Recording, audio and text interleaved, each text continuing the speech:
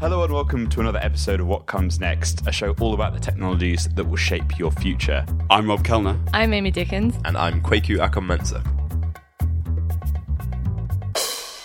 Hi and welcome back to AI for Good, our special 4-part series all about how AI is being used to tackle some of humanity's biggest challenges. Each episode, Amy, Kwaku and I are chatting to 3 fantastic founders and hearing all about how they're using AI to make our world a better place. We're publishing new episodes every Thursday throughout the month of May, so make sure you subscribe wherever you get your podcasts. As we mentioned on previous shows, we partnered with 2 fantastic companies, Microsoft UK and the Social Tech Trust, and you can read more about what both these companies are doing in this space in the show notes of this episode. Now, without further ado, on to the first interview of this episode. Amy is speaking to Hello Lamppost. Today I'm speaking with Tiernan Mines, CEO of Hello Lamppost. Hello Lamppost are a company who encourage people to interact with the built environment in order to give feedback to urban planners, to help them navigate their city, or to give them an interesting story about the area around them. Basically, they allow you to speak with your city. Here's Tiernan. Hello Lamppost is a software platform that allows anyone in any public realm, like a street, to have a chat, a conversation with any object in that street via their mobile phone. So using existing platforms like SMS or WhatsApp or Facebook Messenger, and having a conversation with a bench or a lamppost or a building or a statue in any street. Yeah, so we kind of help people understand their local environment and help organizations like councils better understand their communities.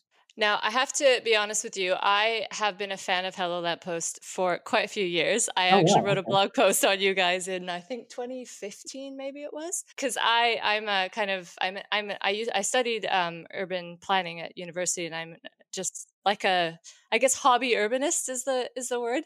So I've always been very keen on companies that are trying to make cities more engaging and more interesting and more playable. So maybe if you want to explain what a playable city is, or what a playful city is, and why it's important for people to engage with their urban environment. Yeah, I guess that's kind of, it hits on one of our really early observations when we were coming up with developing Hello Lamppost, was that our urban environments and objects and structures within our urban environments are really like single use. They're very like analog. So, a lamppost is used for lighting and a bench is used for sitting on, and a building has a single use as well.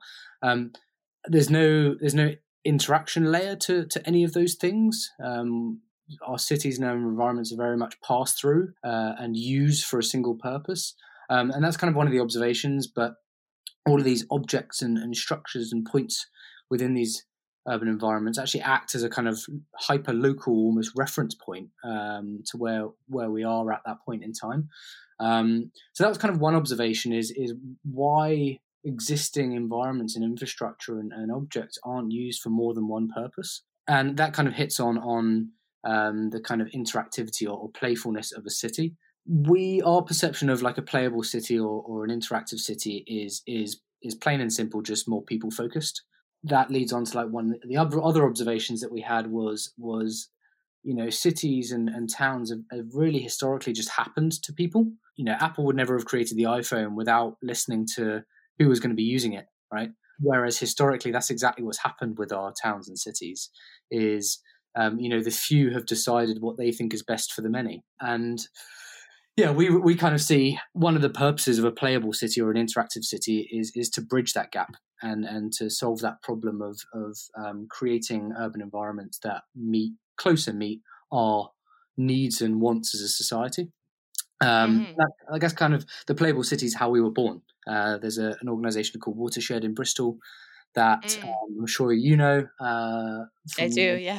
Hello Lamppost, who created the Playable City Award, and is exactly that. It's trying to encourage ideas that make our cities more people focused and more playable, and that's kind of how we evolved Hello Lamppost, is making the environment more interactive. I love the kind of unforeseen things that can happen when a city becomes a bit more interactive and a bit more playable. And I know that Melbourne, a few years ago, I think they had a similar kind of idea where they had their trees all numbered, and people could text into Melbourne City Council to report if there were issues with the tree. And what they actually got were like hundreds of love letters to different trees around the city. Yeah. Our observations from that is people confide in the strangest things, right? We see it in all of our projects where suddenly we're seeing elements of, loneliness being alleviated because people are talking to an inanimate object, and it's anonymized. So people like leave messages for other people, or they respond to questions from objects that I wouldn't dream of responding to if a real person asked me, right? So it is lovely to see. So a user, they don't just sort of have a conversation with a specific, like a lamppost or a postbox or something, but you've sort of got a game built in too, where people can leave a message for the next user. Is that? Yeah. So it's we always describe it. It is a two-way conversation. So a person can find out information about why the construction is happening, or the history of that area or that object. But then the object will also ask the person questions about their opinions, what they can see, their perceptions, and what can happen is that object can share a response from someone else. So taking one like more playful example, I guess, is a bench in a park might ask what's your favorite memory of this area. And that response will then be shared with someone else. So suddenly you're starting to see other people's perceptions and other people's memories from that area. So you touched on this a little bit earlier, but can you kind of talk a little bit about what, I guess, traditionally, how traditionally people would interact with their city, and also how the sort of traditional routes of feeding back when there are problems or when there are, information that city users want to give back. Can you talk a little bit through that and why that's a problem? Yeah, sure. So I guess from the information gathering side, tools that exist today, are anything from, visiting standard websites, whether it be about the culture of the area or whether it be about planning permission happening in the area, all the way through to, plaques on a statue, or someone stopping you in the street with a clipboard, right? That's the kind of information gathering side. So it's pretty high barrier to entry, in terms of knowing those resources even exist, let alone actually bothering to go and find it and read it. And it's not two-way, right? It's one way. And then on the feeding back side, I mean, like traditional existing methods are again, things like town hall meetings, clipboard surveys, Twitter to an extent, as well as like letter drops to residents, right? And again, the barrier to entry there is enormous, and we see that eked out with how much participation and engagement councils actually have from residents. It's really low, mainly because it's inconvenient, it's high barrier to entry. So that's kind of where we're seeking is ultimately increasing participation and increasing engagement in your local area. Or indeed in a new city, right? We want to make it easier for people to find out information about the area that they're in, but also give their feedback and opinions and memories and thoughts while they're at it.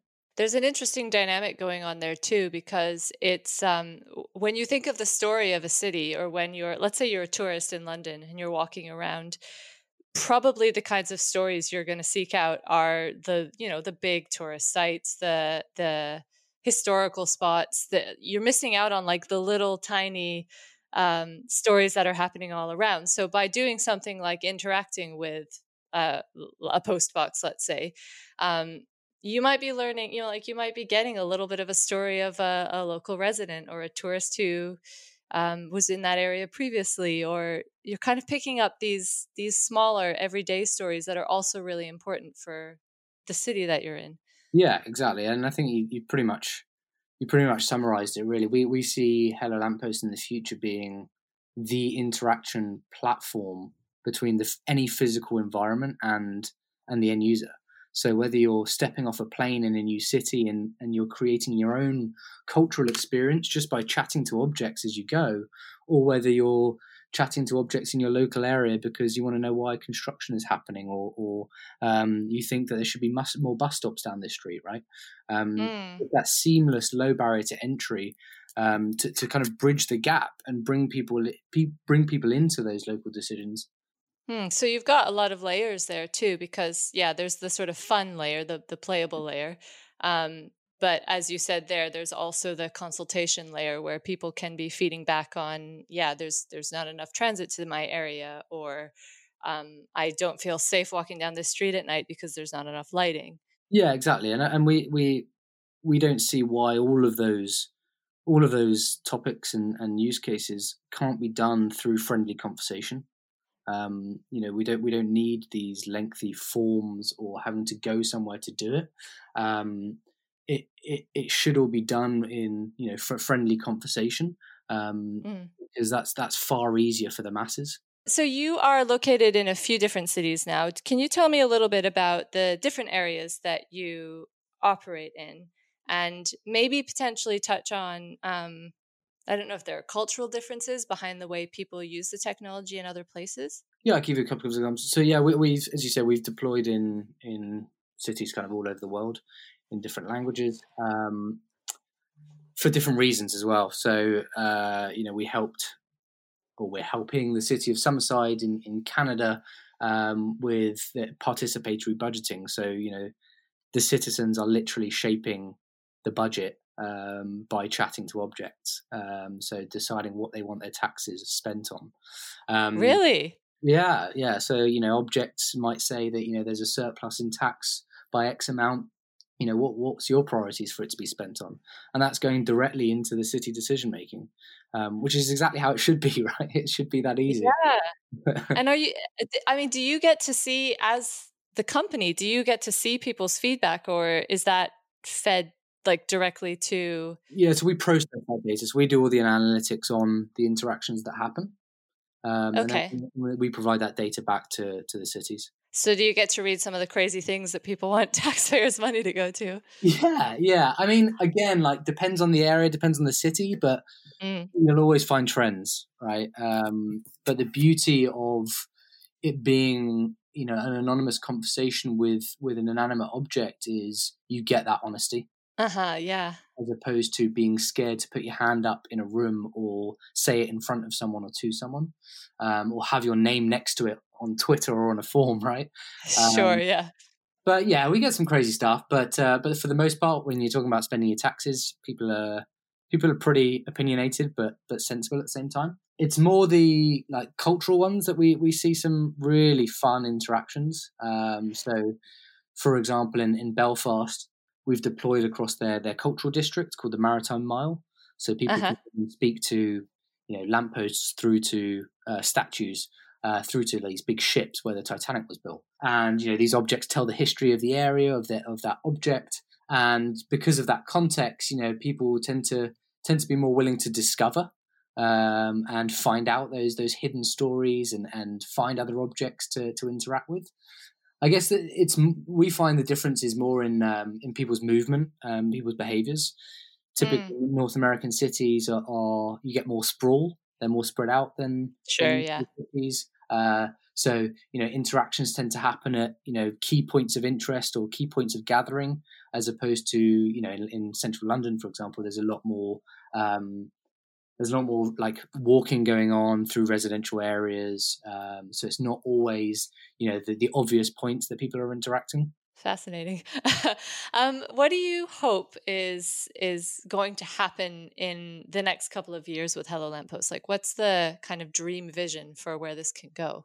Yeah, so I kind of touched on it before, but yeah, we really want Hello Lamppost to evolve into the ubiquitous communication interface between physical environments and their end user. So anything from your local street to the shopping center to an airport to a coffee shop. As I said before, being able to just step off a plane and know that Hello Lamppost exists and know how to interact. That's kind of where we see it sitting in the longer term. I guess our focus at the moment is just reaching more cities. So getting in front of more cities to make them aware of our platform and our tool. so that they can reach more of their communities as well. So that's our focus at the moment, and part of that is we're raising a funding round at the moment to help with that, and also make some improvements to the product. Is it important to you as you move forward and spread into new areas? Is it important to you to maintain both elements of the kind of feedback and the like the play as well, or are you looking at, for example, gamification? Are you looking at maybe like people interacting and they get set a challenge and they have to find something else in the city and get another clue from that? Or are you thinking more along the lines of it is going to be used more for feedback on the city or the street or the airport or wherever the user happens to be? The feedback element is always going to be built in, but it's always been passive. So it's there's a reason why we didn't launch it as a web survey feedback tool. Yeah, sure. Yeah, exactly right. So that is one of the outcomes, one of the outputs for cities. Just because objects are able to ask questions, but it's all done in a friendly, playful way. So that is always one of the outcomes that is going to exist. One of our pillars is always going to be keeping the interactions playful and friendly. That kind of speaks to something that we've observed is, people are far more willing to interact when it feels like there's a personality there.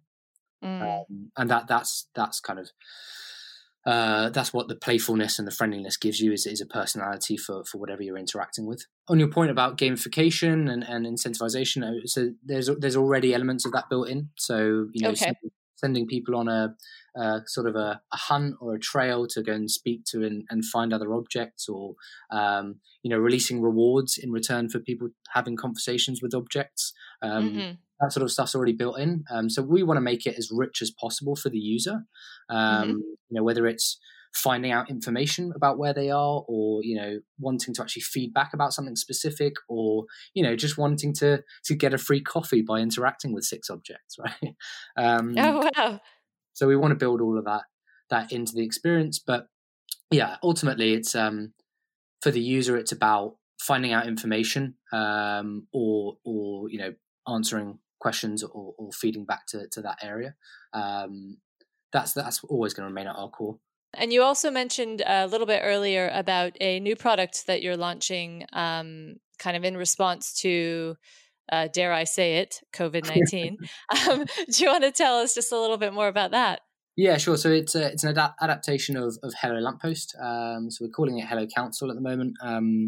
And essentially it's going to enable people to have the same sort of friendly conversations on their mobile phone from home or on council websites on a chat window, and they'll be able to find out information and guidelines on COVID, but also about council services, or just have a friendly chat with the platform, and hopefully that alleviates feelings of isolation and loneliness and anxiety, but also alleviating strain on council services from human-led teams and customer services and things like that, because people can self-serve information from councils.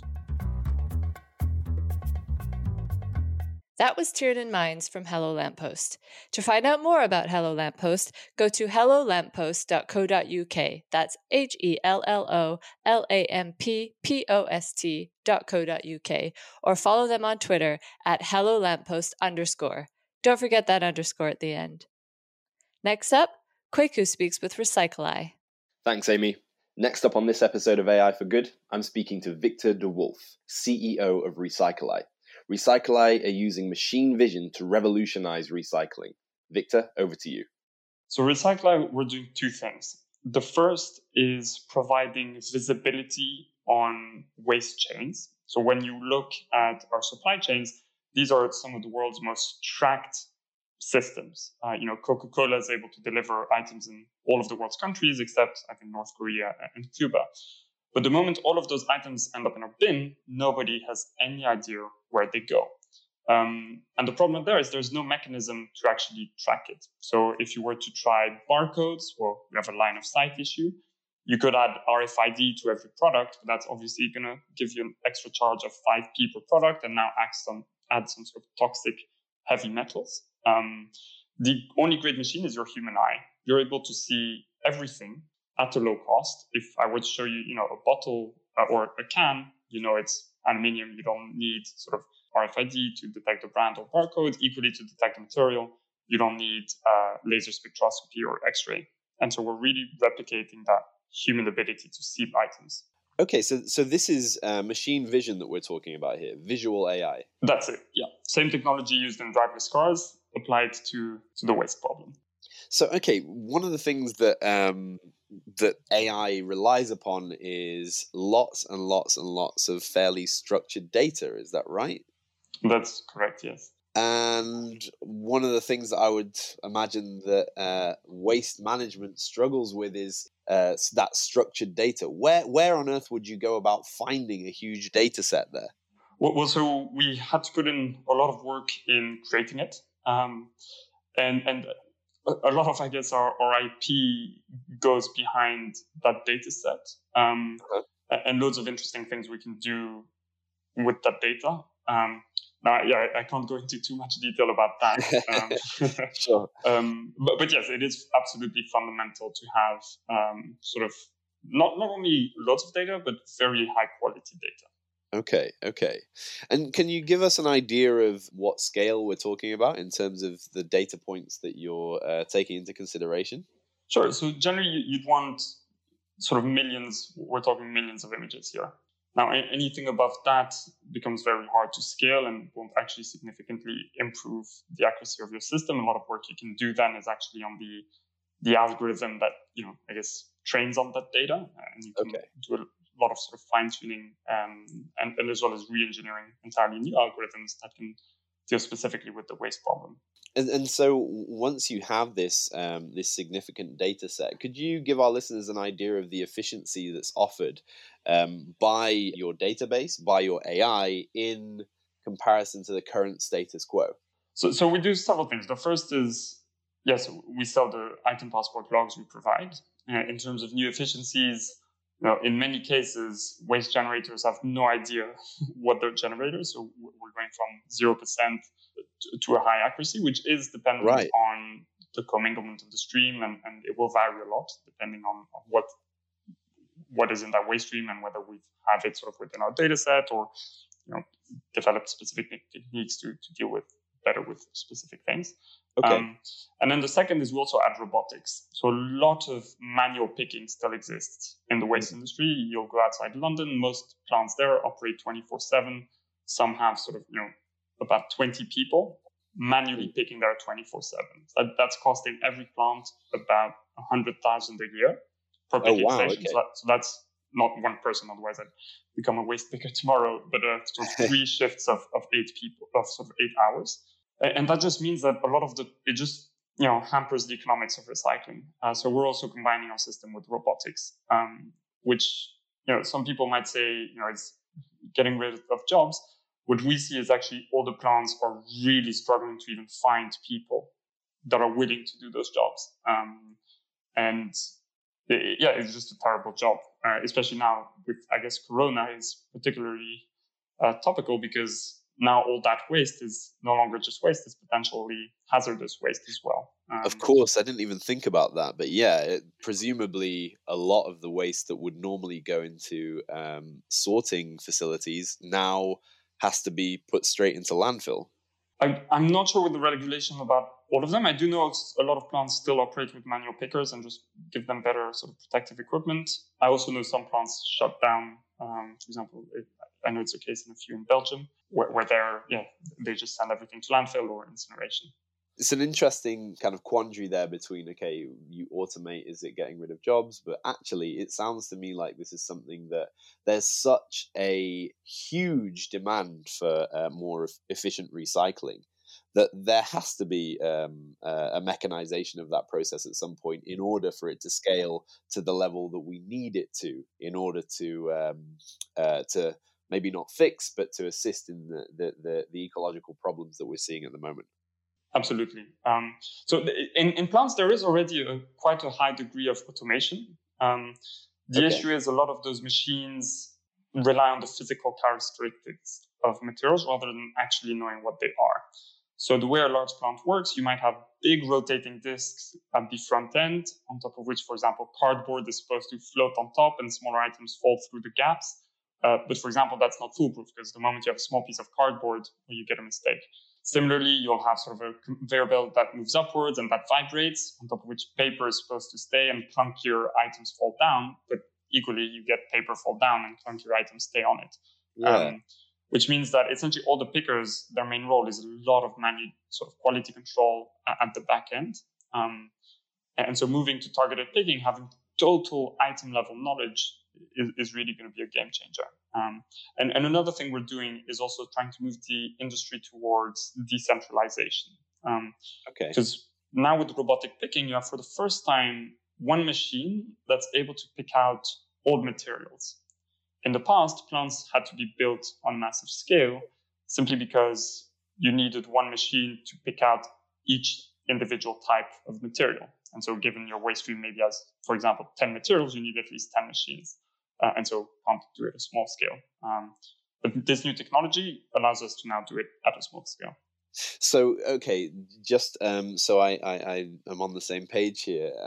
Previously, you might have had a huge conveyor belt with all sorts of different waste on it, and along that conveyor belt, the unsorted waste would meet a robotic arm that could identify pieces of paper, another one that could identify broken computer chips, and another that could identify aluminium cans, for example, and so on and so on and so on. But now with Recyclei's technology, you can program all of that knowledge into one robotic arm potentially. That's right. With the only change I'd make to that is currently there are no robotic arms. Okay. So it's only one large machine, like the ballistic separator, big conveyor belt that rotates. Then you'll need one with an eddy current to remove aluminium. So it's loads of different machines every time for every material, and that gives problems. So if you look back sort of 20 years ago, most plants were designed assuming, somewhere between 20% of their waste stream was going to be newspaper, and they designed custom-made machines to remove that newspaper. Well, today, we don't have much newspaper. We have significantly more cardboard. Okay. And so a lot of plants need to be retrofitted to take in that new cardboard. Okay. That's really interesting. And it sounds like the impacts that Recyclei can have, it kind of has the ability to work on multiple levels. So you've described a big change on a personal level. So people that maybe would have had to pick through this different types of waste previously would now have a much more kind of refined set of different waste materials that they would work through in a recycling plant. But can you tell me a bit about how this could work on a company-wide and ecological scale, on a global scale, shall we say? Sure. I think for Recyclei to be successful, it will need to work on a global scale. We'll either succeed everywhere or succeed nowhere. I think several things will have to happen. The first is we'll have to, build our own infrastructure to start scaling this. And yes, it'll take a bit of time, and make sure that we build our system to really solve all the key pain points the industry is facing. Given a lot of people in our team have very strong technical backgrounds, we don't want anybody to develop very technical, sort of geeky, super complex software that is, from a sort of engineering perspective, perhaps very interesting, but might not be the first thing that's needed immediately to solve the waste crisis we're having. Right. And at a, global perspective, it's also raising awareness of, recycling is important. And it has to be part of the solution for us to ever, go to a circular economy. Absolutely. How receptive are waste management companies and I suppose even consumer-facing corporates when you propose the solution that Recyclei has to them? So we found them very receptive. I think it obviously varies who we're talking to. So there are obviously the large waste facilities where we can obviously add clear value there. But we've also been approached by a huge amount of businesses that aren't associated with the industry, the waste industry at all. But the reason they want to work with us and develop pilots is they recognize the importance of sustainability And it's no longer just a buzzword. They are backing it with budgets and with entire teams dedicated for that. And they want to, essentially from the waste side, they want to own their waste responsibilities. And that's, obviously not every corporate is like that, but we found them very responsive to new innovations that allows them to do that. I suppose that brings me quite neatly onto my next question. Groups like the Extinction Rebellion and other ecologically focused groups place quite a significant emphasis on that engagement from big business, or at least that they should be held to account for their role in waste reduction. And they see that as a kind of integral part to tackling some of those problems, including global waste management. From your experience of working with presumably consumers, with ecological groups, and also big business, where do you believe the responsibility lies for tackling this and other ecological issues? I think at the end of the day, it's everybody has part responsibility. It'd be unfair saying it's only the FMCG's fault or it's only the consumer that needs to change their behavioral habits. Both need to change. I do think the FMCGs share the burden of the responsibility, because you can't reasonably expect consumers to know everything about every product and understand the difference between all the different types of plastics, which in my view, you also, even some corporates don't fully understand the implications of what they do. So you might, for example, a recent trend is you have a huge amount of what's called sort of bioplastics being rolled out. Whilst as a first idea, they sound like this great thing. It's biodegradable or compostable or oxidizable, loads of different words. Some aren't the same, so that does confuse the consumer. But it doesn't consider the ecosystem. So when the biological or biodegradable cups, for example, they're good if you assume that your object is going to end up in the environment. Yes. But if your object ends up in a material recycling facility, actually it's much better just to have a conventional plastic item. Right, okay. Because currently material recycling facilities have no machine that's able to detect, the biopolymers. Or just, they could, but they're just in such small amounts in the waste stream that nobody actually collects them. So they just go to landfill. Equally, if they do get, say, you have a PET batch and you get some bio PET in it, that actually pollutes your pure PET batch. You'd rather have just pure PET. And so I think industries need to consider a lot more about ecosystems rather than, and I don't mean just environmental ones. I really mean the waste management ecosystems and how new products fit into that before immediately designing, a well-intentioned product. That's really, really interesting. That something is, as you say, as well-intentioned as bioplastics, which I'm sure has gains all of the right reception at a consumer level. Actually, when you move through the waste management stream, it could potentially do more harm than good if it finds itself in the wrong environment. Exactly. Now, of course, some bioplastics are good, some are. But the point is, you can't expect the consumers to know the difference between every brand and all the different types of polymers. It is the responsibility of the brands at the end of the day, and the brands are owning that responsibility increasingly. So, looking forward over the next 5 to 10 years, what do you see as the future of waste management, and where do you see Recycli's role in all of that? The future we see is, I'll summarize it in 2 words, is digitization, which currently there is very little of, and decentralization. The digitization is needed for having transparency in the industry and creating feedback loops that allocates responsibility towards people that pollute more. They then need to pay more for the waste they generate, as well as gives discounts to people that give high quality waste. Decentralization, because I think it's going to lead to a significantly more robust infrastructure that has sort of less sort of points of failure, is also more adaptable to varying waste streams. So as I mentioned earlier, we used to have a lot of newspaper, now we don't. Now we have a lot of cardboard. In the future, I expect that will reduce, and we'll, for example, have also a lot more reuse items, which today we don't have either. Okay. And so a decentralized model will have more resiliency. And Recycli's role in there is to become the operating system of the waste industry to manage that. Some of the predictions that ecologists are telling us about the next 5 to 10 years are fairly bleak. Do you think that technologies like Recyclei are a cause for hope? And how can a regular person like myself help with the push towards a more ecological view of waste management? In my view, I think technology is the only thing that's going to help us out here. And as perhaps bleak as it sounds, I don't think individual behavioral patterns have a huge impact.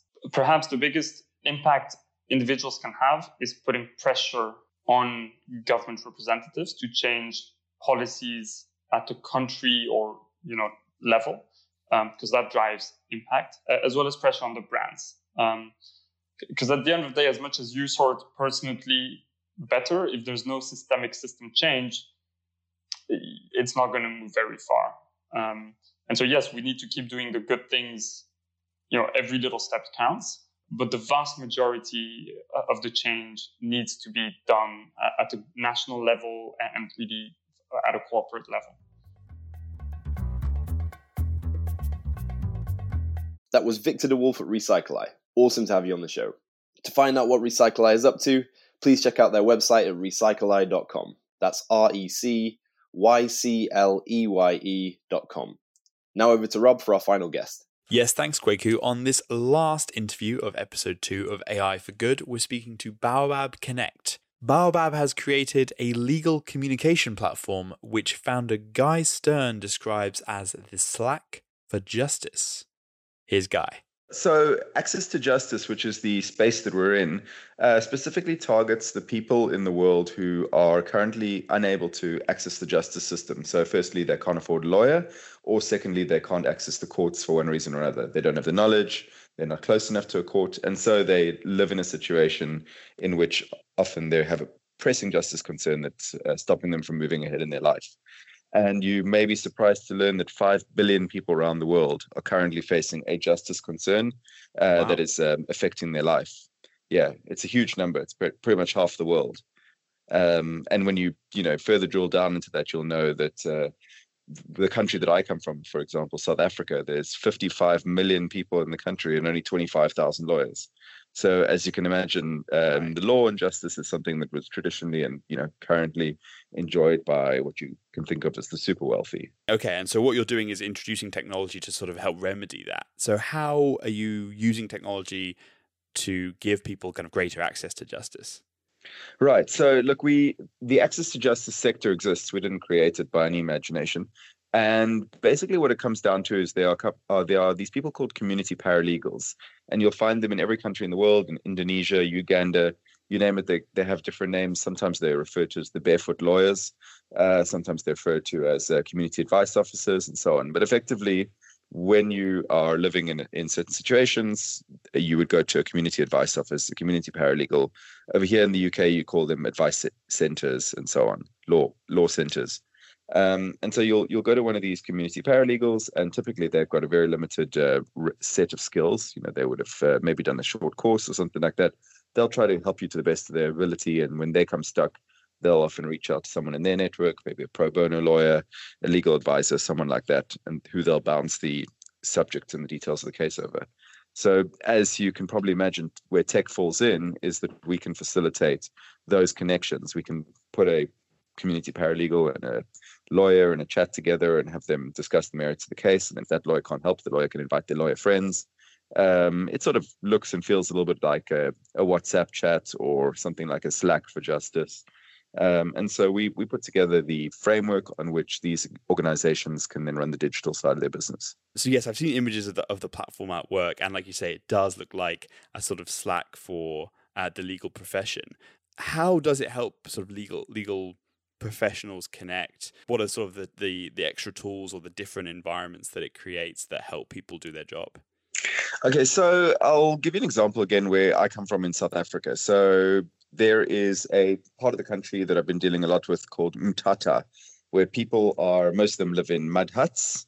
And so they, they have a certain way of life. They have little villages, and in each of these villages will be a community advice office, and they'll go to that community advice office, which might also be a hut, or maybe within the local school or something like that, and they'll sit and talk to this community paralegal.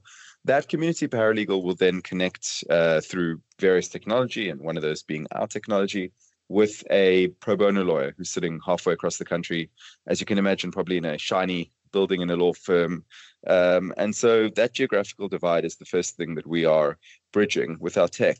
But then further to that, what we're able to do is, if you can imagine this pro bono lawyer, rather than having a 1 hour consult video call or something like that with one paralegal where they sit and take notes and do everything in that sort of old-fashioned synchronous way, they would work in much more of an asynchronous way. So that lawyer would be engaged in maybe 20 or 30 conversations at any given time with various paralegals. And so they're texting back and forth, asking questions, getting answers.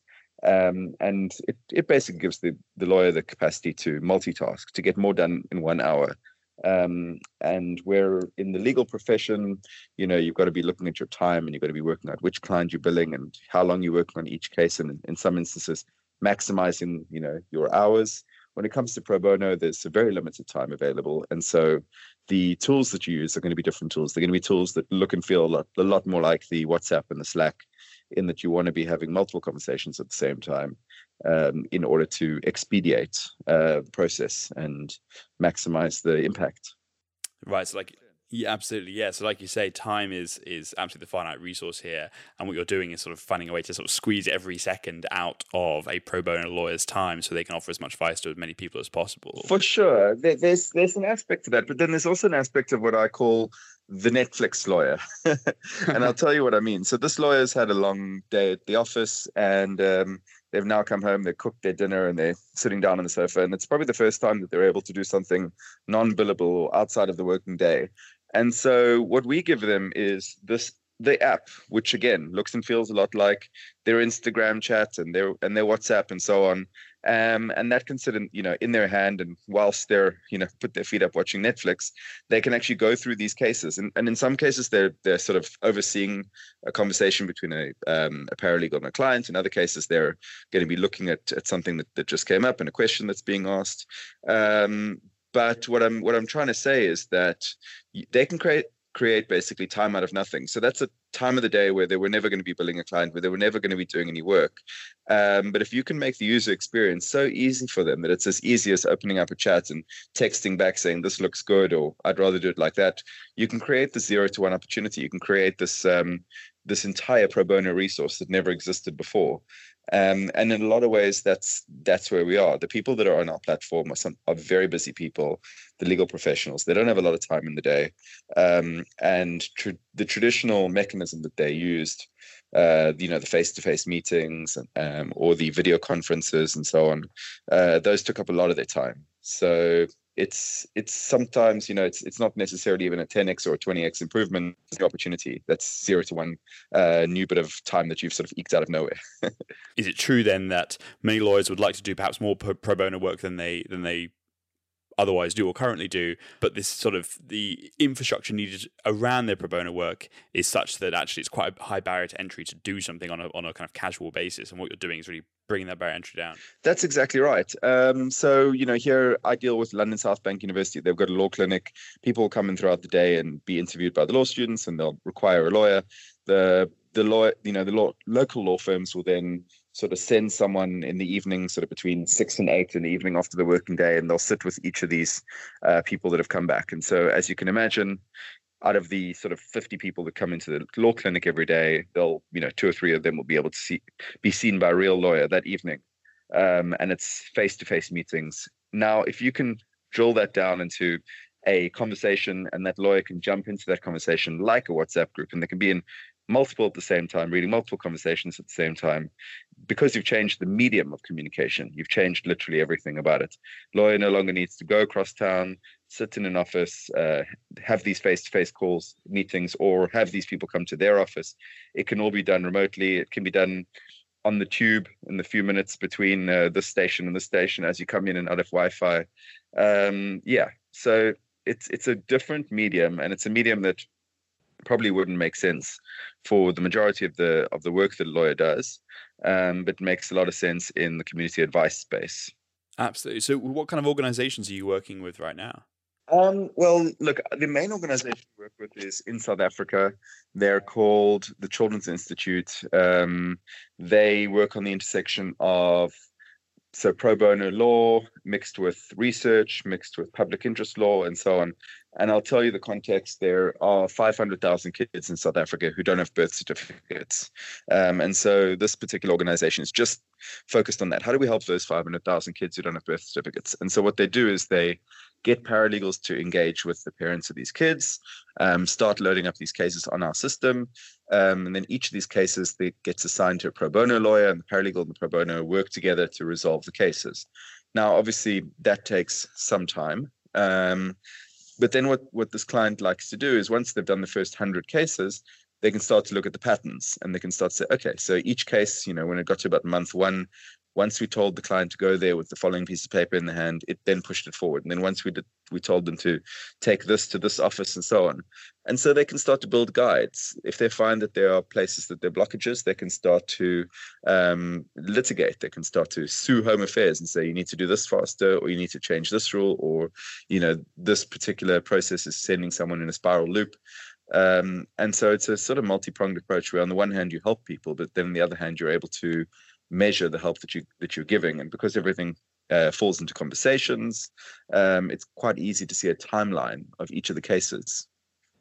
So that's a client in South Africa that we're helping, and we've been helping them for about a year. We're augmenting the experience now with artificial intelligence so that we can start to do sentiment analysis, start to measure and recognize patterns in the successful cases, and hopefully then make it possible to sort of amplify what they're doing and help them to work even faster. Could you talk a bit more about how that data might be implemented? So you talk about sentiment analysis. What kind of data can you collect, and how would that influence the advice you might give?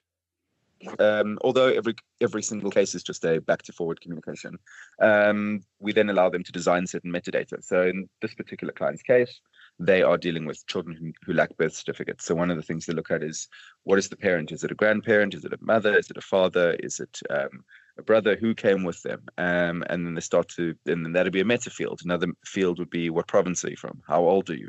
They start to put all these fields in the database and then start measuring against these fields. And then they can start looking for pattern tracking. So it can go, okay, these 10 cases were resolved within less than 6 months, whereas all the rest took over 12 months. What can we decipher from these cases? And that's where artificial intelligence becomes very useful. It starts to find patterns that you never thought existed. Well, when it's the Eastern Cape and the mother is the primary caregiver, there's more chance that if you go to the following office, you'll get the following result. And that stuff you would be difficult for a statistician on their own to figure out. But with artificial intelligence, it becomes prevalent. Then the other thing that you can do is, because you're reading conversations and you're looking at natural language processing, you're able to start cross-referring people within the network. So let's say someone's having a conversation about a refugee case, but then within the conversation, it turns out that there is a gender violence concern. It can something can pop up saying, I can see from the conversation that this has to do with gender violence. Have you considered referring this client to the following lawyer? And it can sort of suggest referrals within the network, within the greater network. And that's something that traditionally is quite difficult to do in the space because of all the privacy involved in these cases. It's quite difficult to get enough people reading the conversations that you'd be able to sort of pull off this level of pinpoint accuracy, putting the right person in touch with the right person to get it done quickly. But with artificial intelligence, obviously, you can respect anonymity and privacy while still, leveraging off the data within the conversations. That's really exciting. The idea that you could, as you say, maintain privacy, but also kind of keep a tab on how a kind of case is progressing, and then bring in other experts as needed, which presumably also is a massive efficiency saving, right? Because you're honing in on which expertise belongs where. For sure. Like one of the big things in law is, and the same goes with doctors, you go see a doctor, and often if it's complicated, they'll say, okay, now you need to see that specialist, and that specialist will send you to the super specialist. And so it goes. And with the law, that pattern happens even more often. You'll go to a generalist who might be the paralegal, and the paralegal will put you in touch with the lawyer they feel best, and so it'll go. And that's where you get the efficiency gain. Yes, a young associate starting out can figure out pretty much anything if they've got enough time in their hands. But an experienced lawyer who's seen this problem before can, in 5 minutes, look at it and tell you, this is your answer, or this is what you do next. But then also speaking to privacy, for me this year, coming into Microsoft AI for Good and sort of being exposed to the solution set and the solution space, one thing that occurred to me was how much AI can be used to really amplify privacy, right? To maximize privacy. And I think the public have this perception of AI that it's this sort of spy in your home, you think Alexa's sitting there in the corner and she's listening to everything I say. But there is the biggest application that I see with AI in my work is to do the opposite. It's the best person to listen to your conversation is a robot, right? Because that person is not a person. Interesting, a really interesting comparison. I wonder, in the legal world, attorney-client privilege is, sacrosanct. How do you think AI will play into that, or interplay with that kind of fundamental part of law? Right. Well, if you look at legal tech, what's happening in legal tech and law tech right now, the major focus is on AI. And so, what lawyers are now doing is how can we analyze 10,000 contracts, in order to quickly summarize what's needed for a giant M&A. And so they're sitting on massive amounts of data. And so, as you rightfully point out, privacy and privilege are at the core of what happens. So a lot of the challenges that we face, because we're a sort of Slack for law or a WhatsApp for law, we're often adjoining technology. We're joining various participants within the ecosystem. And so, what we get from Microsoft is the ability to sort of manage that data, silo that data in a way that everyone who's involved in the conversation basically has access to the data, but no one who isn't involved has access. And in many ways, technologies like this are very much embraced by the legal profession, because what so many people do is they will work around the legal tech tools that are out there. So, although a law firm might have product A and another law firm might have product B, when law firm A want to talk to law firm B, they'll end up using a WhatsApp or Gmail or Skype or something like that. You know what I mean? They sort of break out of the system. And so one of the ways that our product is quite unique within the space is that we are this joining product. And that's why we call ourselves Baobab Connect.